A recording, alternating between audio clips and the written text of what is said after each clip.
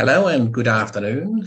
My name is Nico Heller. This is Reboot 2030, the Democracy School's YouTube channel. My guest today is Aida Martinez-Tino. She's a data analyst from Spain, from Catalonia, in fact. And she's joining us today because she's working on a rather exciting project. She's involved in preparing for the launch of a universal basic income pilot scheme. That's a mouthful. And when I first heard about this, I was really rather excited.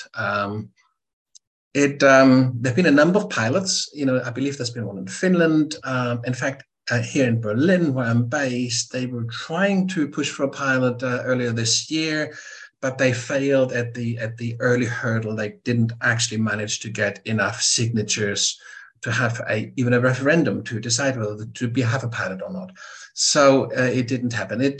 Universal basic income seems to be something that some people are really very enthusiastic about, but the vast majority of people, including most mainstream politicians, do seem to reject it. I guess part of the idea is that under universal basic income, people get something for nothing. It takes away the incentive to work, and it essentially makes people lazy and complacent. Now, a lot of people, including a lot of academics, have been doing serious research on this subject to disagree. They feel it, or they believe strongly, and evidence seems to be backing this up, that far from making people lazy, it actually frees people up. It opens up spaces, opportunities for a different kind of work, and it takes away this existential fear, anxiety of basically falling through the cracks. Of course, it also would do away with an awful lot of bureaucracy, because all the means testing that's going on with most social security systems eats up an awful lot of resources that could be deployed much more effectively and productively in other ways. Now, these are the kinds of arguments that people are putting forward, but somehow don't seem to be getting anywhere with it. My take on this is somewhat different.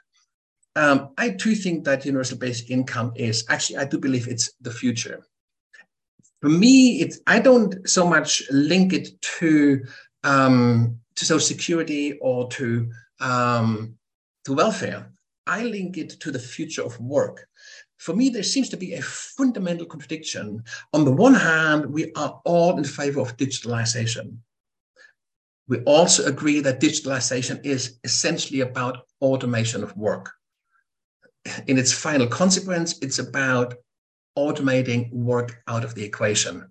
The good old production function, capital plus labor equals production, then becomes reduced to capital equals production. Now, of course, if digitalization is going to advance in any meaningful way, more and more high-skilled people are going to lose their jobs.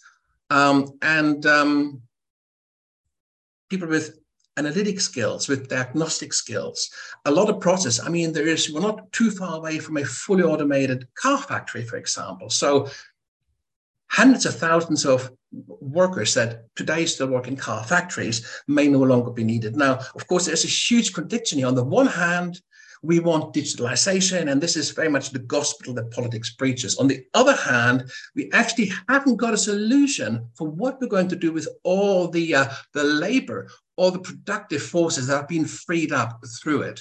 And in my belief, in my view, the universal basic income can make a very viable contribution here. It somehow, it sort of solves that problem. It would free up industry to allow industry to digitalize radically fast and become more competitive, more efficient, far more productive that way, without actually creating a conundrum where more and more people lose their jobs and are being unemployed and essentially, have to fear about their existence. So for me, universal basic income is not so much linked to welfare, not so much linked to social security, although that comes into it. For me, it's far more linked to the future of work, to the future of production, and to the kind of the economy of the future. Of course, when people are freed up to do other things other than having to engage in labor. They might also start to think about the really big problems we face, problems to do with climate change, problems to do with the mass extinctions of species, problems to do with war, problems to do with all kinds of complex issues that at the moment we simply haven't got the bandwidth to really fully engage with. So for me, this idea of universal basic income really comes as a package with a new way of organizing life, organizing work, but also with really a new definition of what work in the future might look like and what it might be. So having said all of these things, instead of trying to set the scene a little bit, I can see that Aida is actually already here in the waiting room. So let me invite her in and let me say hello to her. Now, I have already said she works in Spain. Hi, there you are. Can you see me? Hello. Hi, thank you. Thank you for joining us. Thank you for inviting me. Aida, I have said a very few words about my own take on the universal basic income, and essentially the kind of line of argument that I'd like to develop, because there is a sort of a social justice argument that sort of says, well, it would essentially kind of provide people with a kind of a very secure basis from which they can operate. It would kind of do away with the humiliation that people experience at job centers and through other kind of means-tested social security schemes. Now, linked to that argument, of course, in my view, is very often the counter argument, well, people would be getting something for nothing and it would breed laziness. And there's a whole set of arguments that, in a sense, kind of justifies the means testing and the current status quo. I want to go into a different direction today, and I want to look at, sort of to think really from scratch in a way, to sort of say, well, on the one hand, we have things like digitalization, which is driving productivity, which is driving efficiency across industry, and it is one of the main gospels our politicians preach. To really drive. But of course, one very fundamental of digitalization is automation. That is very much the idea. So the very idea, the very basic production function of capital plus labor equals production kind of gets reduced to capital equals production, and labor somehow falls out of the equation. And so in a way, a universal basic income is engaging with that very contradiction, and instead of saying, well, yeah, we can wholeheartedly engage with digitalization and the automation of work, but we have to, in a way, create a new social contract that takes account of the kind of the massive labor force that is freed up. And we're not just talking manual labor or repetitive labor, the way we talked about the first and the second wave of industrialization. Here we talk about highly skilled labor. We're talking about people with diagnostic skills. We're talking people with analytic skills, traders at merchant banks, just as much as doctors who may in the future not be needed so much anymore because patients might get automated sort of diagnostics through call centers. So there is a massive problem building up. On the one hand, we have digitalization that promises massive efficiency gains through the kind of combination of AI, artificial intelligence, and information technology and so forth. On the other hand, we really don't know how to square that with a labor pool which wants to continue to work. So rather than linking the universal basic income, as it's traditionally done, to social security and welfare, at which point it kind of becomes almost like a privilege, something that we give to people who can basically manage their own lives, but not to those who can't. We take it away from there and sort of say, well, actually, what we are looking at is a new social contract that redefines what we understand by work, because there's many kind of forms of work that at the moment are not accounted for. A new social contract that sort of says, no, you're not going to fall through the cracks if we very aggressively digitalize. And a new social contract that says we really have to think about the relationship between work and play, between family and work, between employer and employee, and between state and citizen. And in a way, to think about the universal basic income within that context, to me, takes away this whole thing about getting something for nothing. So this is roughly basically what I would like to see, whether we can, in a way, gain some insight from what you're planning to do in Spain, whether we can gain some insight from that, how that can actually drive or help to drive a sort of an economic agenda that helps us also to redefine what we understand by work, and that helps us to redefine the relationship between citizen and state. So let's start at the beginning. You're quite a broadly educated person, and in fact, you've got quite a technical background. I know from your CV that you have a degree in philosophy, politics, and economics. That's a very solid kind of grounding. But then you went on into something much more technical than that. You're very much into sort of the field of analytics. Can you tell me very briefly a little bit about where you came from and how did your educational journey kind of developed? Yes, so I was always interested in social issues. So I found that these degrees, philosophy, politics, and economics, was really interesting for me to understand broadly what some problems were in the world. But also I happened to find that maybe I was lacking some of the practical ways of objectively knowing the effects of some things or the inexistence of effect of some other things. And that's why I was interested in data analysis and this more technical approach to social sciences, to implement this causal inference in different aspects that I find interesting. So that obviously, because it's interesting, you then ended up working for the Office of the Pilot Plan for the Implementation of the Universal Basic Income. I believe you're based in Barcelona. Is that correct? Yes, the office to implement the pilot plan it's in the Catalan government. We are physically in Barcelona, but we work for the Catalan government. Yeah, absolutely. And your role is you're presumably you're working within a team and people have different functions. Yeah. How was this? Because I remember you were kind of on a panel in Berlin, not in Berlin, but a Berlin panel where you were talking about the Berlin kind of attempt to have a pilot, and of course that didn't go anywhere. But I thought that was very interesting. And you could you just explain in what way your pilot kind of has started from a different starting point than the Berlin attempt? Yeah. So yes, just to summarize, our office is not very big. We are just 7 people, and each of us is specialized in different areas. So there's an economist, there's a lawyer, then there's me, a data analyst, there's a sociologist, and so on. And we were invited in Berlin because they were trying to get enough signatures in order to implement a pilot plan there in Berlin, similar to what we are designing to implement in Catalonia. The main difference between their design and our design is that ours is fully funded by the government, and theirs was not. Theirs was a civil society movement, and there were people very encouraged by the pilot plan and the UBI, of course, but obviously there's more difficulties when you are not backed and funded by the government, because, for example, the office in Catalonia, we are finding not few difficulties, but still, since we are like the institution, we are able to negotiate, to talk with different agents and to talk with different public administrations, something that they were not able to do.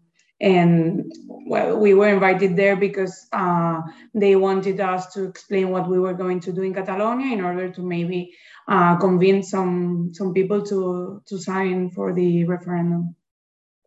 Now, my understanding is that, generally speaking, there's sort of 2 ways of, first of all, you obviously have to decide on, what catchment area you include. Is it a city, or is it like a country? And once you've made that decision, you then have to decide is it smaller than a city? Is it just a small community? And so you have to make those, how you calibrate your sample. And you also, of course, have to decide, is it going to be a random sample? Are you going to take people out of a hat? Or do you sort of say, well, we're going to take everybody in a particular area? How did you go about deciding how to calibrate your sample? Who's going to be involved? Because, of course, from a kind of a citizen point of view, I'd love to be like, in your sample. Sure. Who wouldn't? So how did you go about deciding who was going to be in and who was not? Yeah. So There's different items that I want to explain a little bit in order for everyone to be able to understand the design, because it's a little bit unusual comparing it to other pilot plans, but we believe it's a really good design in order to understand what happens when the UBI is implemented. So first of all, we were very interested in understanding what happens with the universality part of the universal basic income, right? Because in many pilot plans, there has been an interest in testing what happens to the individuals when the UBI is implemented. But a really important part of this policy is that it should be universal, as it if theoretically. So we wanted to know what should happen. Obviously, it's impossible to test universality because you couldn't be able to implement a pilot plan. You should be implementing the public policy directly. So the only way to know what would happen with universality is to implement the pilot plan, not to random individuals, but to a community. So we wanted to understand more about universality in that part. Also, we wanted to know and understand more thoroughly what happens in a household. Because as you said before, I find it very interesting. There's different types of work or jobs. Let's say there's the jobs that are that you can be paid for, and some other jobs that sadly you're not paid for, and this usually happens intra-household. So we wanted to understand what happens with gender relationships and maybe redistribution of power in the household and stuff like that. So those are two main things that we wanted to test. So in order to do so, we managed to find a design that we were very happy with. So we will be giving the UBI to 5,000 people around Catalonia. It may not sound like a lot to some people, but it's actually a really big pilot plan. It's one of the largest pilot plans in the world. So these 5,000 people, we will divide them in two.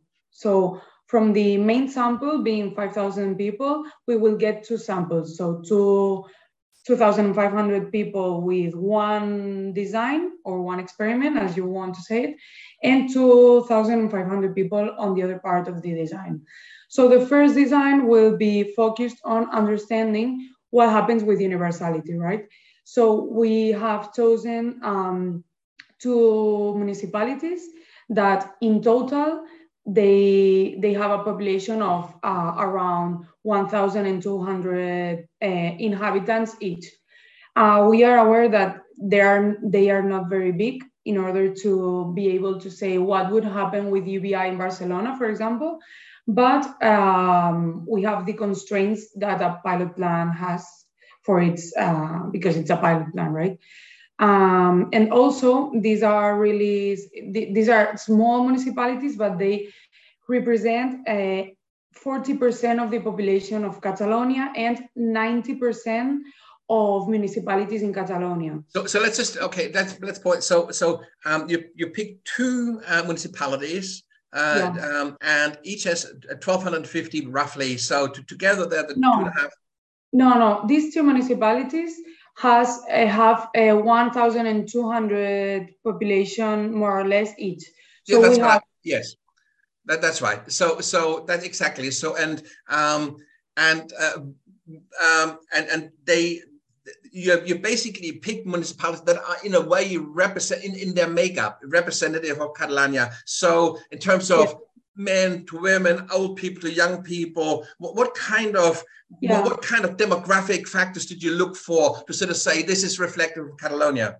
Yeah, so we wanted to make sure that, because we're also very interested in what happens with public services, right? When an entire community receives the UBI, we believe that it should have a really strong effect on public services, especially on health services and social services.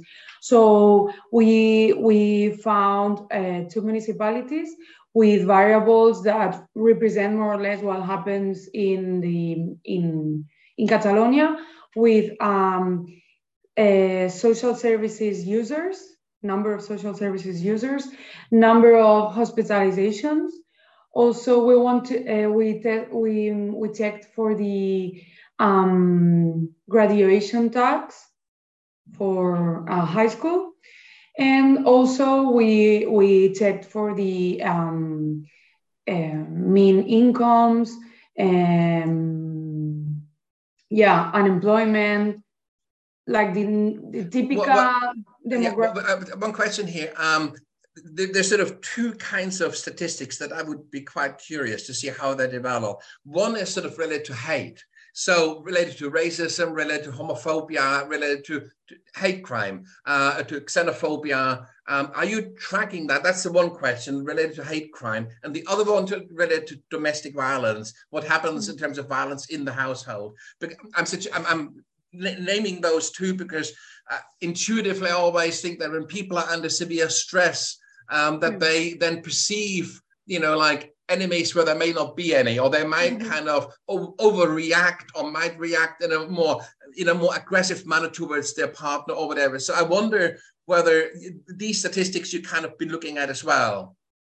Yeah, totally. But I mean, we are going to look for these and so many other outcomes, but we still have the other part of the experiment that I didn't have time to explain. So apart from these two municipalities, which is in total 2,500 people receiving the UBI, we will have another 2,500 people chosen randomly around the entire territory of Catalonia. And this, there's an innovative way of doing that because, as you may know, most of the pilot plans that have been conducted around the world have been RCTs, so randomized control trials, where you select randomly individuals around a territory. But we wanted to know what happens in intra-household, as you were just suggesting. So we are going to randomize the sample by the household, not by the individual. So we will select around 1,000 households, and the people registered in there, they will all receive the UBI. Irrespective of their age. So if they're like children, they will get a smaller UBI, or how is it? Yeah. So the amount of the UBI, it's a really interesting part of the design that we made, that we were discussing it for a long time. But we ended up thinking that since the universal basic income should be basic in the sense of, we believe, fulfilling the basic material needs in order to survive. So we said, okay, it makes sense that our amount of money for the pilot plan should be close to the poverty threshold. So during the pilot plan, virtually, there shouldn't be anyone that is actually poor, if it makes sense. So in Spain, it's around 800 euros a month for an adult. So the amount of money that will be given for the pilot plan will be 800 euros a month for each adult and 300 euros a month for underage people. Okay. But it doesn't, we don't care if it's a newborn baby or if it's 17 years old. So you've basically got three samples, if I understand. You've got two samples of 1,200 roughly members each. That's roughly your 2,500, and you've got another sample. You said 1,000 households, which is again amounts to about 2,500 people. So that's your 5,000 sample. Do you have any?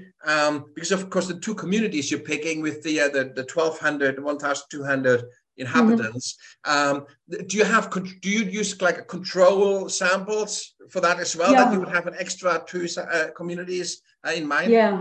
Yeah. So on the part of the randomized sample, we obviously have a control group, which would be actually 1,000 households, and more or less the same in everything, but they will not receive the UBI. So the differences that we may observe will be because they receive the UBI.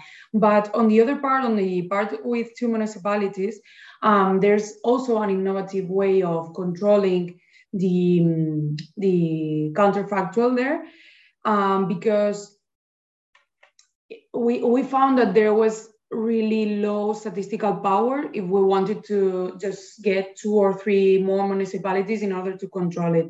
So what we found is that it was suitable to do an innovative method called synthetic controlled experiment. I don't know if you've heard of it, Yeah. but okay, so we are implementing it. We're actually. But maybe just explain it very briefly for the yeah, viewers. Yes. Yeah, sure. We are working with a researcher from the MIT, and we will basically the synthetic control experiment means that we cannot have a real counterfactual. So what we do is build a synthetic counterfactual. How is it built?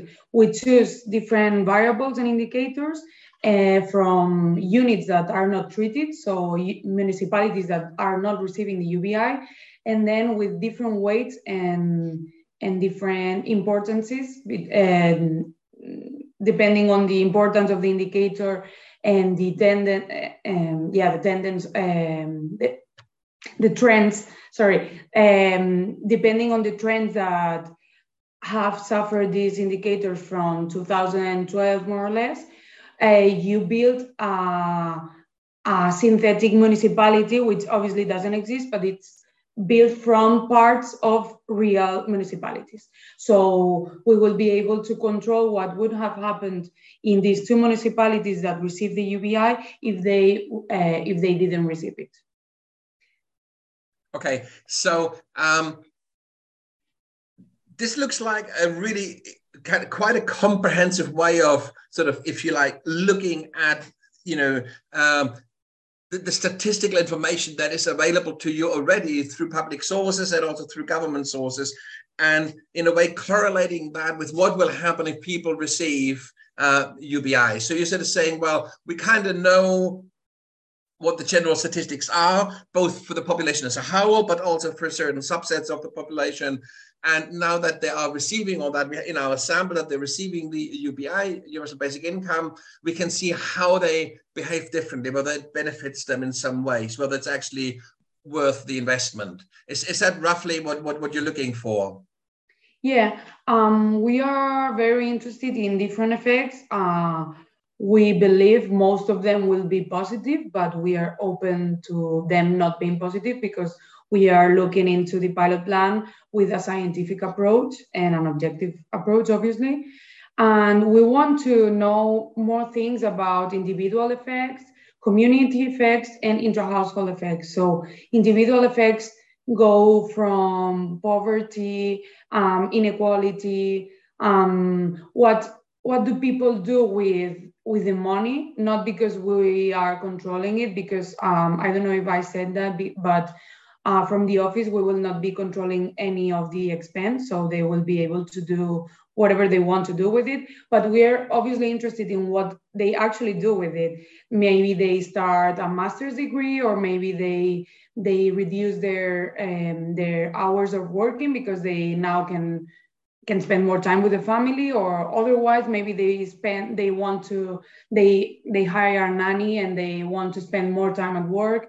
Also, aggregate and community effects. We want to know if people start participating in the community more, or maybe what happens with, as I said, with public services.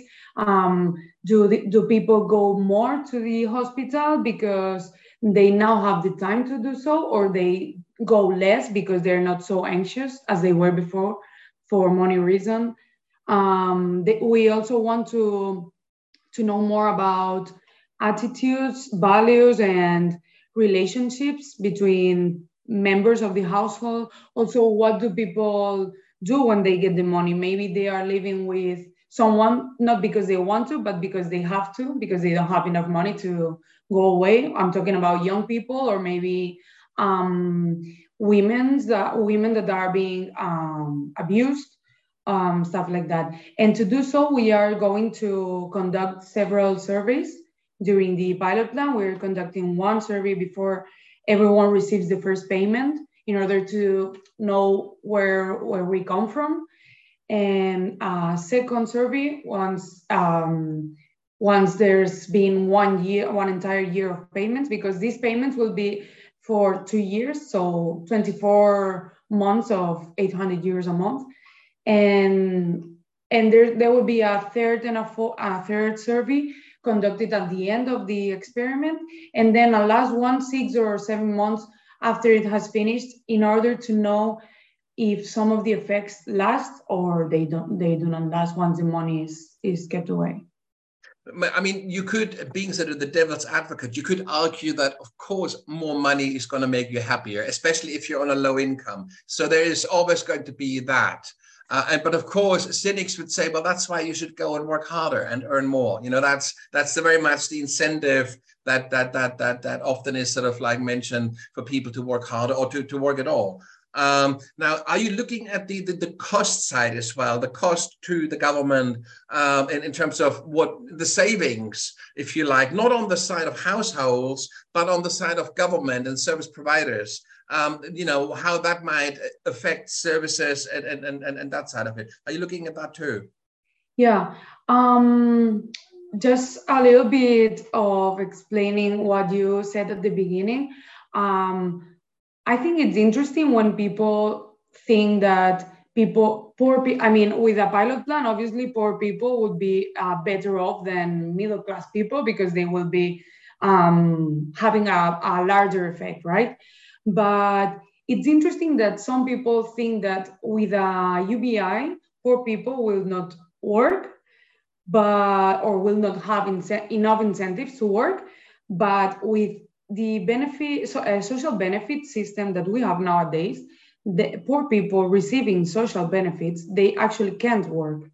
So we are okay with that nowadays, but we are not okay they choosing not to work in a That's right. That's right. But there is this kind of, isn't there? There is this kind of idea that the social services, the advisors in the job centers are essentially trying to incentivize people to find work by putting them onto training schemes, by all kinds, and also by obviously offering them jobs. And if they don't take them, then they receive less money. So there's a way of, you know, there's both penalties and there's rewards. So, and this kind of system of managing the unemployed somehow seems to kind of, you know, seems to be what most people would want to see.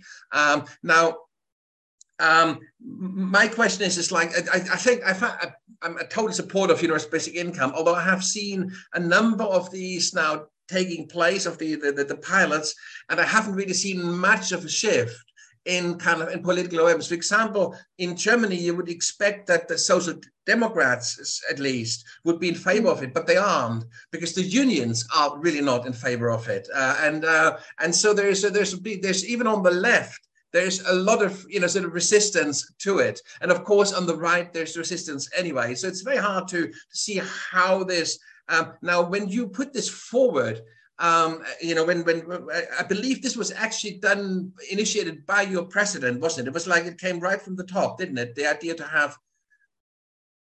Yeah, totally. I mean, there's not a clear ideology for the UBI. So there are even some proposals for the UBI that come from a more neoliberal approach. That, for example, the office that I work for, we are for a progressive way of thinking, the UBI, not a neoliberal one.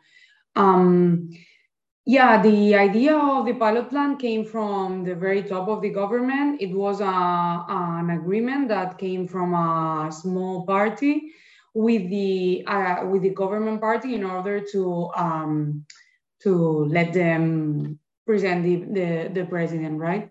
So I would say that a really strong argument for the UBI, or at least for the pilot plan that we are using, because there's actual economic simulations that back this argument, is that it would be more efficient for the state or the government, because nowadays with the social benefit system, since there's so many criteria to meet, And the process to be able to get a social benefit is so long, and there's so many things you need to be checking, not only when people are asking for a benefit, but also when they have been granted one.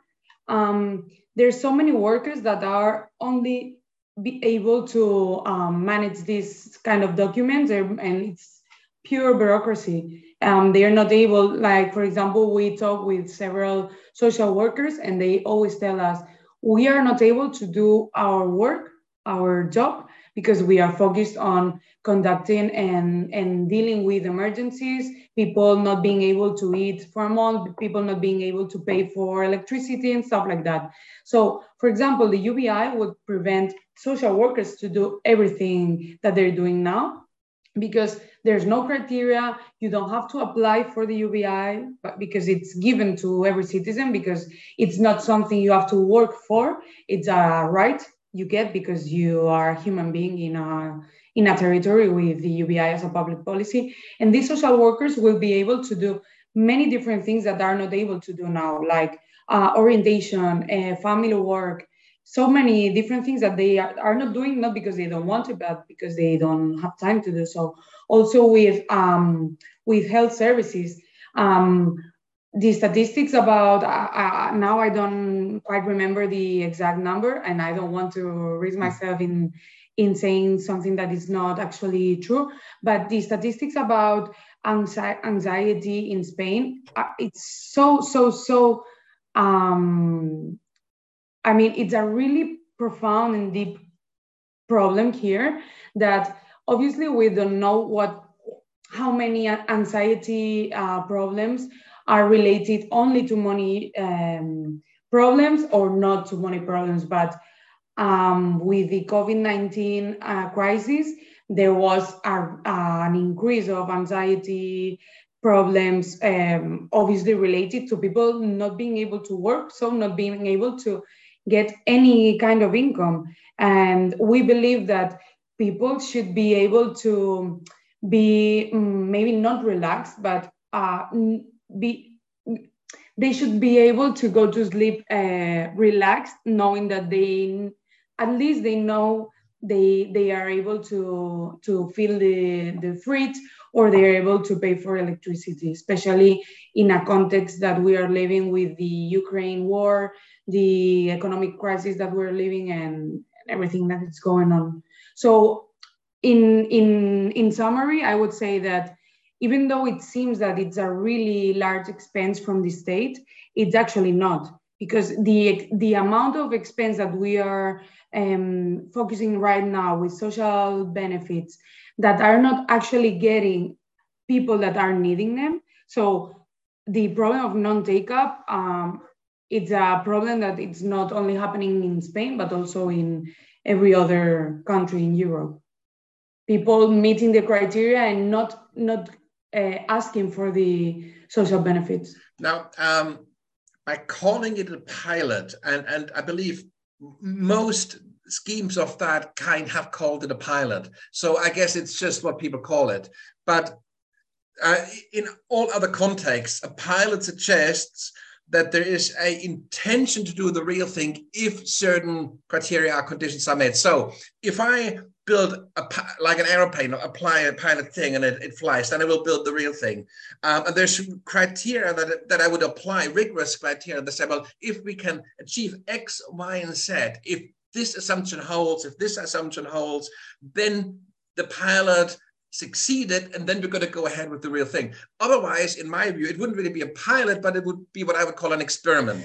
And there's no strings attached to the experiment, and there's no follow through on the experiment. But with a pilot, the assumption always seems to be that this is kind of the spearhead of what is to follow. This is that there is a sort of, now how is this in Catalonia?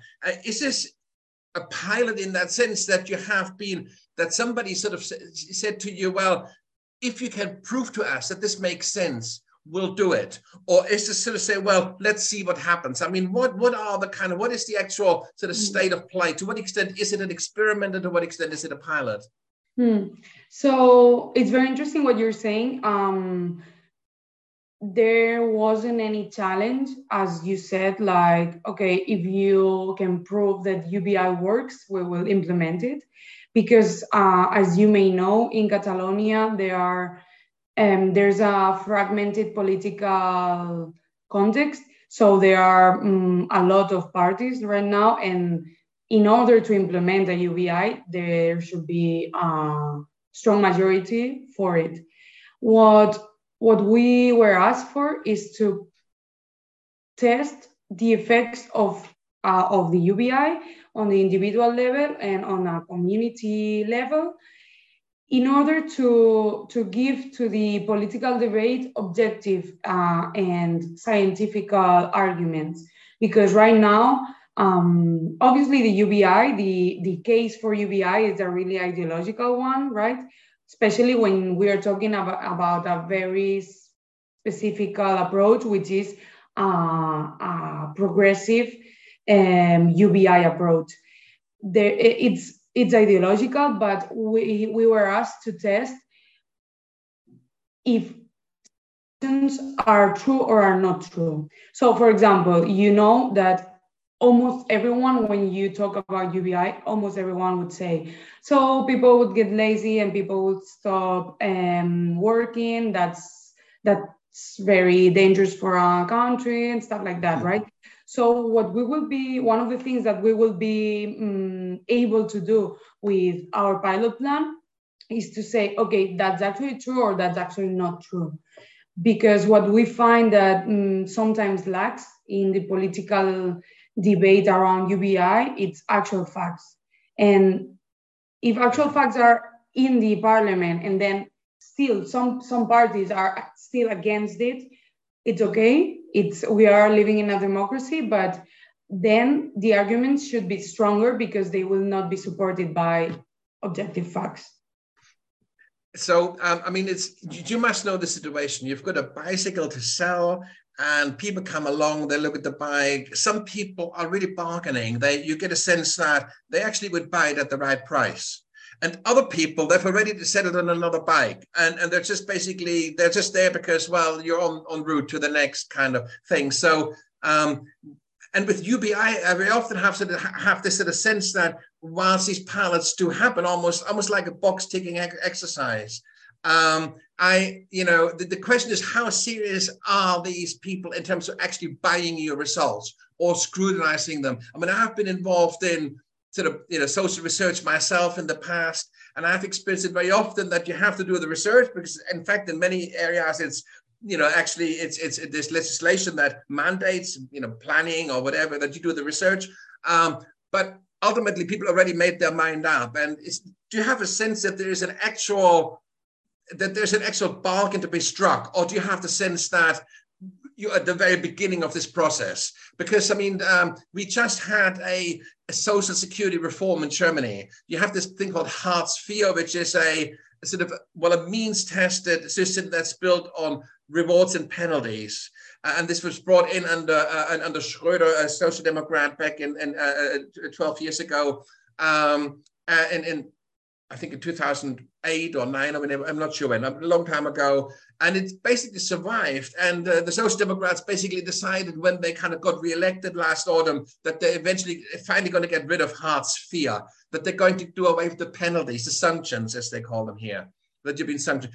And of course, now it's kind of basically, and they call it now Bürgergeld, which means as much as citizens' money. They've moved to a much nicer term. It's no longer called unemployment benefit or social security. It's called citizens' money. It almost sounds like universal basic income, but it's not, because all the penalties are still there. All the sanctions are still there.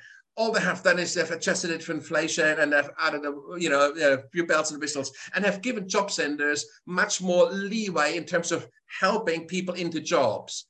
So they now can sort of say, well, there's a job at the call center. You should really take this. And if you don't, we're going to cut your benefits. Now, this is after the Social Democrats had promised that they're going to do away with the sanctions regime.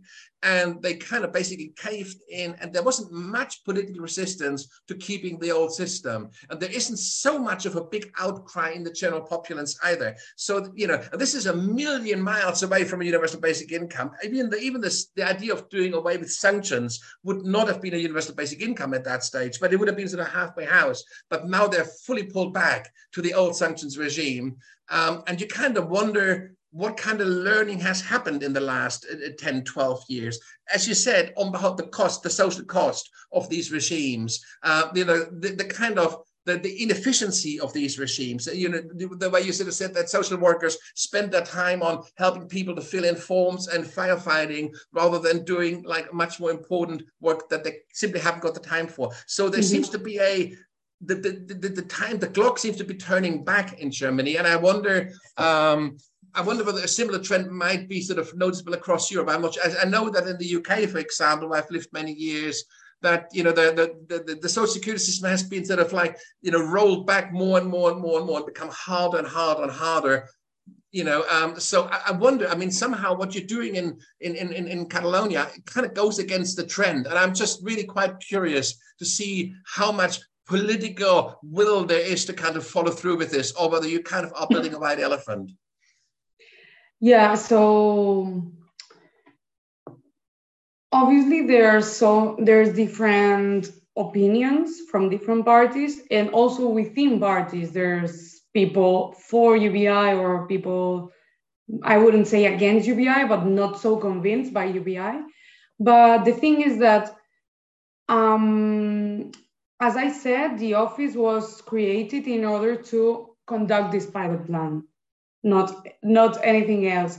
But one thing that I could say is that I believe there's a broad majority agreeing that the actual social benefit system is maybe no, I wouldn't say it's not working, but it has flaws and they have to be solved. So some people think that the actual social system should be improved, and some people believe that it should be changed into a UBI approach.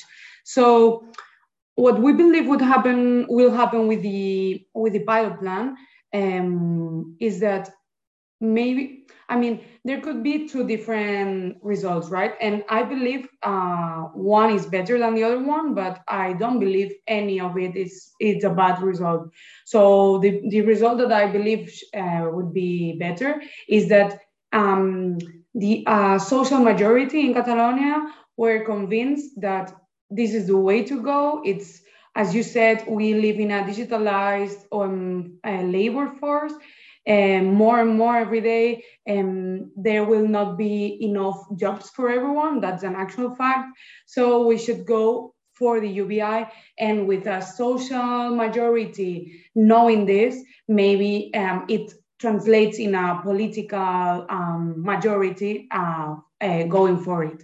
But even though it might not be the case, another result that would be not as positive, but I would be thinking that it would be still be positive, is that it should be helping to improve the actual social system, because maybe it helps to some social benefits that actually exist right now.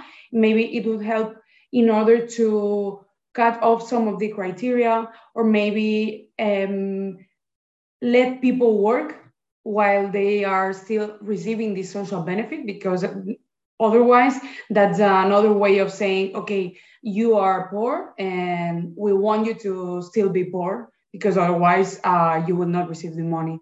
So yeah, I would say that we have two different results ahead. I would prefer the first one, of course, and the office would prefer the first one, but if not, we believe that the effects and the impact of the pilot plan will not be zero. They will be helping some to improve some of the social benefits that we have right now. Now, clearly, you have a political audience for your pilot research in Catalonia. Do you have audiences outside of Catalonia? In other words, the government in Madrid, are they looking at this with some interest? Or what's the kind of, how is that seen? And also, like, as far as the European Commission is concerned, and Europe as a whole, because I think there's a sort of a European kind of learning opportunity there as well. And not just at the European level, but also at a kind of a sort of a bilateral level, like places like Germany or France, or indeed Scandinavian countries who might be thinking about it. Do you have some kind of network, and do you kind of how do you promote the outcomes? Yeah. So right now, all of the members of the office, but especially the head of the office, Sergi Rabantos, he's traveling a lot to different countries in order to communicate what we try to do, communicate about the idea of the UBI and why pilot plans are important in order to understand what happens with these kind of policies, and also universal policies that are a kind of policies that we don't know much about. And about Madrid, obviously they are interested, but a lot of people is interested in the pilot plan in Catalonia, but I wouldn't say that Madrid institutionally is interested in Catalonia. Maybe they end up conducting a pilot plan in the future. I don't know. They are implementing different pilot plans of other things. But for example, the party that is in the government in Catalonia, it also has representation in the Congress in Madrid, which is Esquerra Republicana, and they obviously are very interested in what we're doing, and I'm sure they will speak out for us. And also on the European Parliament, Esquerra Republicana also has representatives, and they will be speaking out and promoting what we're doing, and also the head of the office will be traveling to the European Parliament in order to explain what we're trying to do. And maybe... Just purely at a technical level, would it be constitutionally possible for Catalonia to have a universal basic income and the rest of Spain not to have it? Because I believe in Germany, for example, this is done at a federal level. So Berlin just couldn't. This is the other thing. Berlin couldn't just have a universal basic income. It would have to be a federal decision, and then all states in Germany, federal states, would have to have it. How is it in Spain? Could you just have a regional universal basic income? I'm not honestly so sure about the constitutional part. I believe we would be able to have it, but the difficult part for Catalonia to have a UBI is not the constitutional one, it's the funding one. Because the thing is that at least for the model that we want the UBI to be in Catalonia, hypothetically speaking, we would have to make a progressive tax reform. So in order to do this progressive tax reform, we would need the state acceptance and negotiation. So that would be the difficult part. It's not impossible, but this is a really interesting point you're mentioning there, and this is, this would probably be another discussion, but I think it's really good that you mention it. This is the sort of the income side, if you like, the tax, because this is, in my view, you can't really talk about a fundamental sort of reform of the social security, the welfare side of it, without talking about tax reform. The two really are so closely linked. And of course, on the taxation side, at the moment, what we find is that the things that are really taxed primarily are income, in other words, labor, and consumption, like through value-added tax and so forth, like sales tax. They are the main source of income, of tax. Corporation tax is dismal, and capital gains and capital taxes are also fairly low. And now, of course, there has been a whole debate around the Tobin tax, for example, transaction taxes. There's talk about a CO2, a so-called carbon tax, where you would be taxing, like CO2, like pollution, if you like. There's, talk around a digital tax where you would be taxing processing power, like bits and bytes, megabytes and so on and so forth. So there's a whole cluster of taxes that are currently don't exist, which relate to capital and to production, as opposed to labor and consumption. And this is a really interesting kind of situation here, that we have to, in a way, when we think about universal basic income, I think we also have to think about the whole restructuring of our economic settlement, and we have to really think about tax reform, and we have to think about things like the Tobin tax or the transactions tax, digital tax, carbon tax, and so on and so forth. Is there kind of a debate in Spain that kind of around these issues in relation to the universal basic income, or are they sort of seen as very separate debates? Honestly, I would say they are very separate debates right now, but there's also some people from the academia that they are simulating how real funding for the UBI in Catalonia would look like. And they are trying, with these simulations, they're trying with this kind of taxes that you just listed. But also I want to point out that a progressive tax reform focusing on labor tax, it's still really important, in my opinion. Because I don't know in Germany, but in Spain, it's not proportional at all. Like, if you are on the top 5% of income earners, the proportion of the tax amount you pay, it's so small compared to if you are on the 20 bottom percent. So even though you can get obviously money from other taxes that we are not usually talking about, at least not so generally, such as what you just said, I still believe that a tax reform focusing on actually progressing it's really important. Not only for UBI. It's really important, except, I think it's going to be very hard to win an election on the basis of raising taxes. That's, whereas, with things like the Tobin tax or a digital tax, these are actually taxes that wouldn't affect the voter directly. So in terms of the constraints of a democracy, in terms of, it's like people sort of say Turkey is voting for Christmas. If people kind of vote to, and of course, the people that mainly go and vote in most countries tend to be the middle class. And they obviously they would be hit hardest by the kind of progressive tax reform that you. Well, but actually, just to point out, the simulation that I'm talking about, it's conducted by two professors from University of Barcelona. One of them, he's specialized in taxes, and the other one is specialized in econometrics, and they have been simulating this funding with real data. And the thing is that the most impacted people would be the top 5-10% people, not middle class people.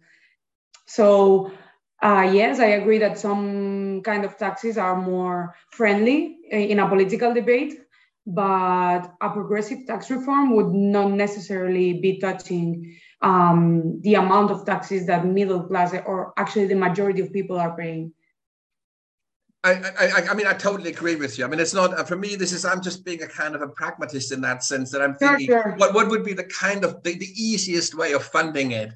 And I totally agree that a sort of a progressive tax reform is absolutely, and also like the tax reform, generally, too many loopholes, too many, exceptions for this and for that. And I mean, in Germany, it's like, if you're a small self-employed person, it's nigh impossible to do your tax returns without an accountant these days. It's so difficult, and because of course every government is using tax as a way of carrying favor with this constituency or that, and it has built layers and layers and layers of complexity into the tax system, creating a massive industry on the back of it. And of course, ordinary people, can't avoid taxes, but people with higher incomes, they very quickly find ways of reducing their tax burden through all kinds of tax avoiding maneuvers and strategies. So yes, absolutely, it's really important. So a last question, and this has been really, really interesting. So a last question, you're starting the whole thing starts in January and you're going to run for 2 years, from January 23 to December 25. Is that right? It will last for 2 years, but it will not start on January 2023. Okay. because there was a change in the government, and we are, well, not us, but the government is negotiating the budgets and stuff. So until the budget is not fully confirmed, we will not be able to start implementing the pilot plan. But we are implementing it. But it's just that it will not be in January. It will be on the first semester of 2023 for sure. It'll be in the first, say again, in the first half, you say? Yeah. Yeah, but it'll then run for 2 years. That's Yeah, still that's still very much the months, plan. yeah.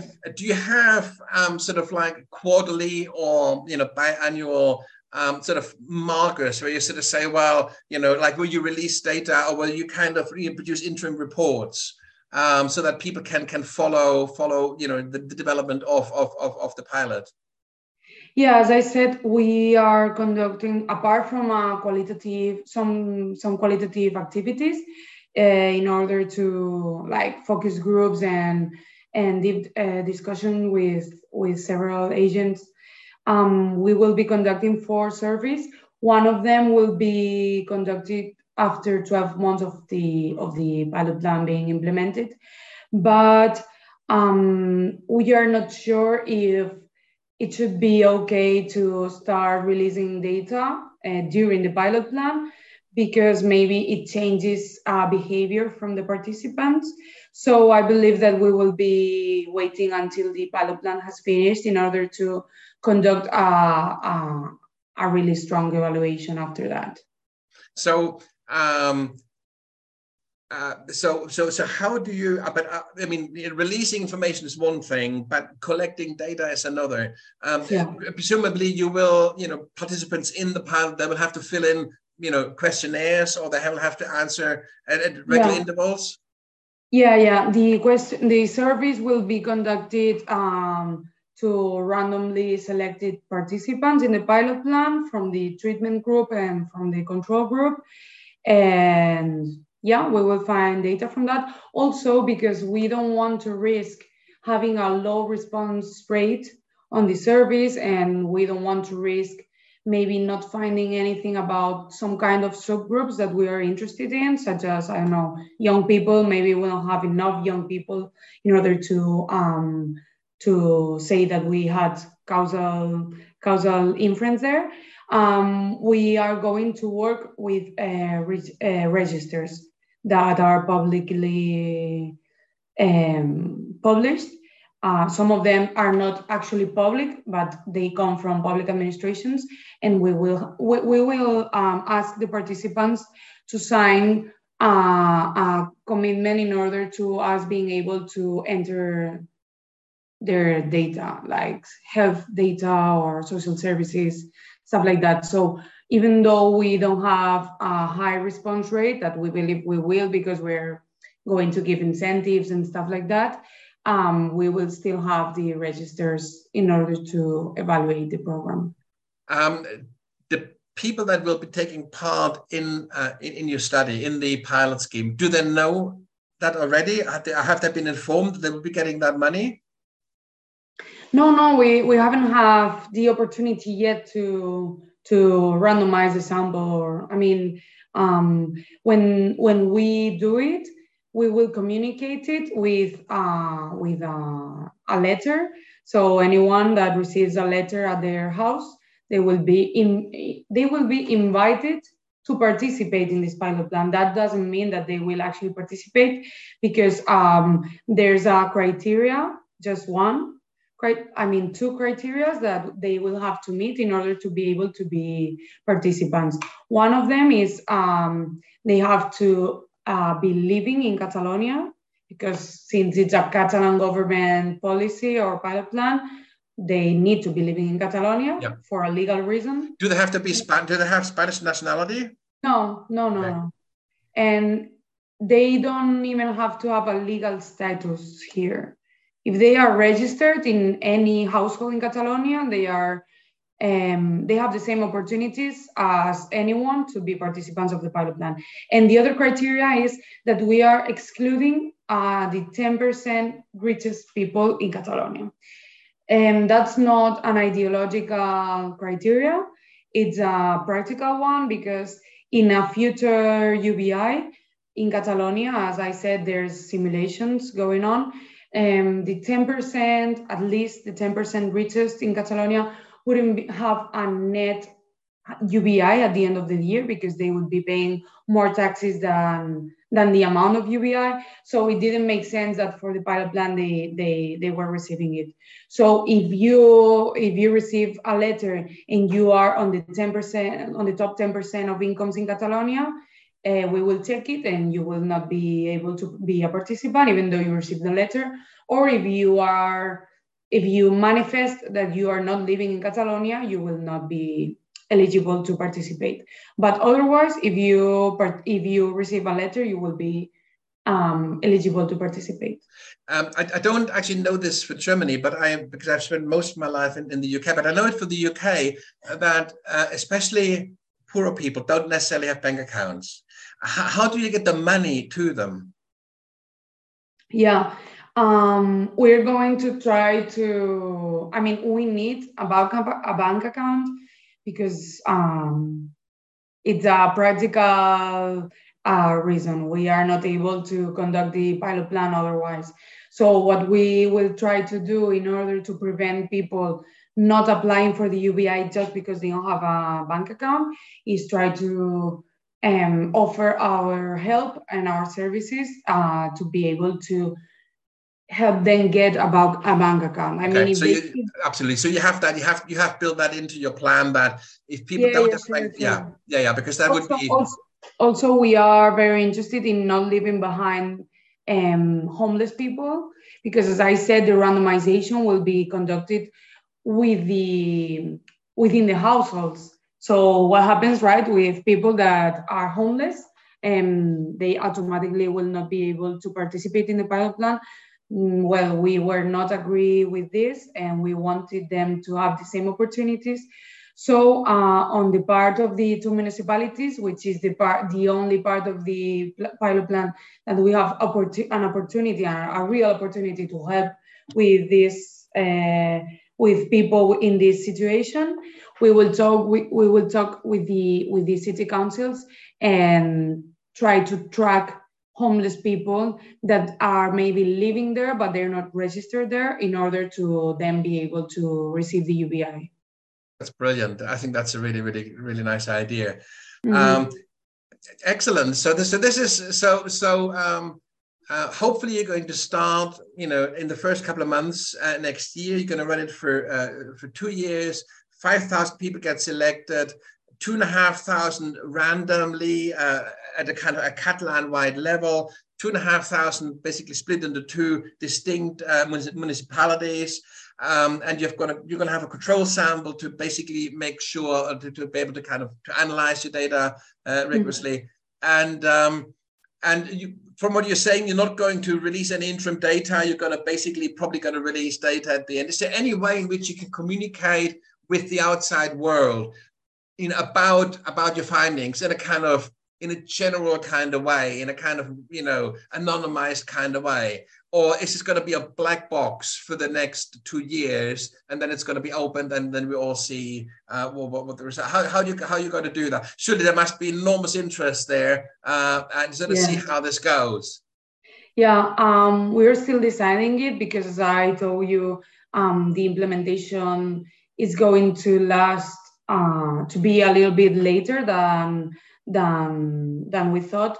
So we are still thinking about what we will do with the data, if we are going to release some of it after 12 months being implemented, or if we will wait until the end of it. But maybe some of the preliminary data, at least more generally speaking, maybe will be released after 1 year of implementation.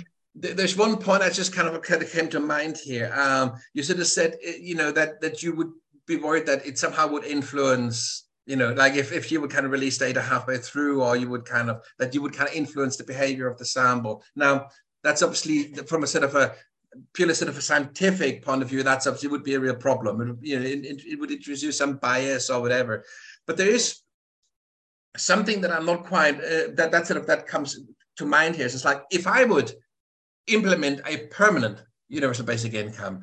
One of the things I would do is I would basically run evening classes, broadcasts, you name it, what you can do with your time. So rather than just sort of saying, well, you just do whatever you want with the money, I would just say, hey, here's an amazing opportunity. How about this? How about that? How about this? So I would actually try to inspire people to make the most of it, rather than sort of stepping back. And I can see why you can't do this, but wouldn't it be in an actual real situation? Isn't that what any government, any responsible local authority would want to do, is encourage people to make the best of their lives now that they have this opportunity? And shouldn't that be somehow be reflected in a pilot study as well? I mean, in other words, those two municipalities that are involved, are they allowed in any way to kind of run programs of how to improve your life now that you've got the opportunity? Or do they have to just pretend as if it doesn't happen? We haven't really thought about what you were talking about, but I would have to think it through more deeply. But now I don't think it's such a good idea, maybe, because, I mean, we don't want we want the pilot plan to go okay, but we are not manipulating it in order for it to be okay, if that makes sense. So obviously, every government, every city council wants the best for its citizens, but it doesn't mean, I think it's a kind of a paternalistic way of thinking about society, right? Thinking that they will not know what to do with 800 euros a month for 2 years. I think it's interesting enough to understand what they will do. I mean, we believe it's there. We don't want to think that there are better choices. I mean, it's equally okay if you choose to stay at home with your kids, or if you choose to hire a nanny and go away and work. I mean, these conversations are bound to happen within families anyway, aren't they? People can say, well, what are we going to do? What are we going to do with that money? So that I think that discussion is going to happen within families, no doubt. The question is the local NGOs, the local charities, who now basically can recruit people to work in environmental projects and do all this good stuff. Should they kind of do that? Should they kind of say, hey guys, now you're getting this money, how about? And, so that there's a whole economy, a sort of informal economy building up around it, which is, of course, what you would want to see, isn't it? You would want to see people invest their time productively, constructively, in other ways as well. And of course, there will be civil society organizations that would benefit from this and that would encourage this too.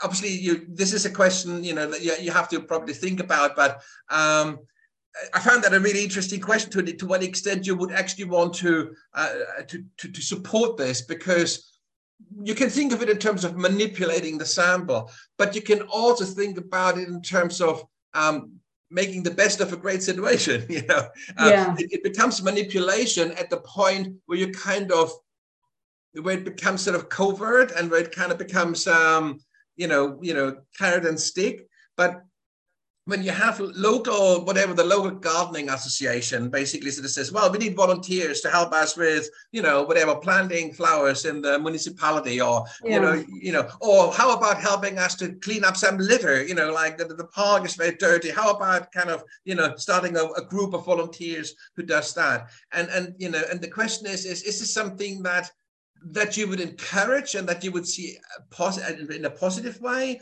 Or is this something that you would consider problematic? I mean, if it happens just naturally, that is, of course, positive. But what kind of level of promotion would you consider positive? And at what point would you consider it problematic? I would not. I was actually going to say what you just said. Like, if it comes naturally, obviously it's a really good effect. And obviously the office will not do anything about it. But the thing is that in order to be able to say that the effects that we saw during the implementation of the pilot plan are due to have received the UBI for 2 years, we have to maintain as equally as possible the treatment and the control group. So if we are pushing some kind of behavior on the treatment group just because they received the UBI, and we are not doing the same things on the control group, we will end up not knowing if the more participation, let's say to clean up the streets or environmental activities, was due to having more money and also maybe more free time or whatever, or it was due to our pushing nudges or whatever you may put it. So I believe that anything that we encourage in the treatment group should be encouraged in the control group as well. And if not, we will not be doing so. Okay, so but I mean, for instance, what I could foresee happening is that somebody who now is freed up to basically not just think about survival, but maybe think about the environment or think about other aspects of social life, and decides, hey, I'm going to use it. I'm going to make a startup. I'm going to start a new NGO. That's what I'm going to do. And I'm going to focusing my NGO on the sample, on the community, because I know that in this community, there's plenty of people like me now. And do you hear what I'm saying? So it would come out of the community, but it would very much then become a promotional effort, because this person would obviously know that their neighbors are in the same situation he is in or she is in, and so this could be a sort of a virtuous cycle, Yeah, but that's actually an outcome that we are looking into. So that would be an effect, because it would come, I think that it would come naturally because of the UBI.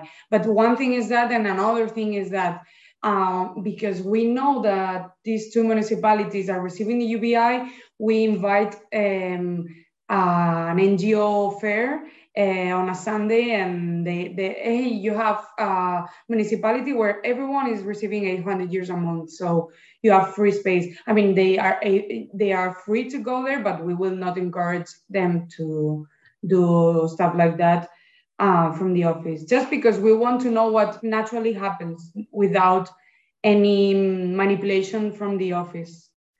But so, the example that you just said, it would be an actual effect of the pilot plan, right? And we're looking into it.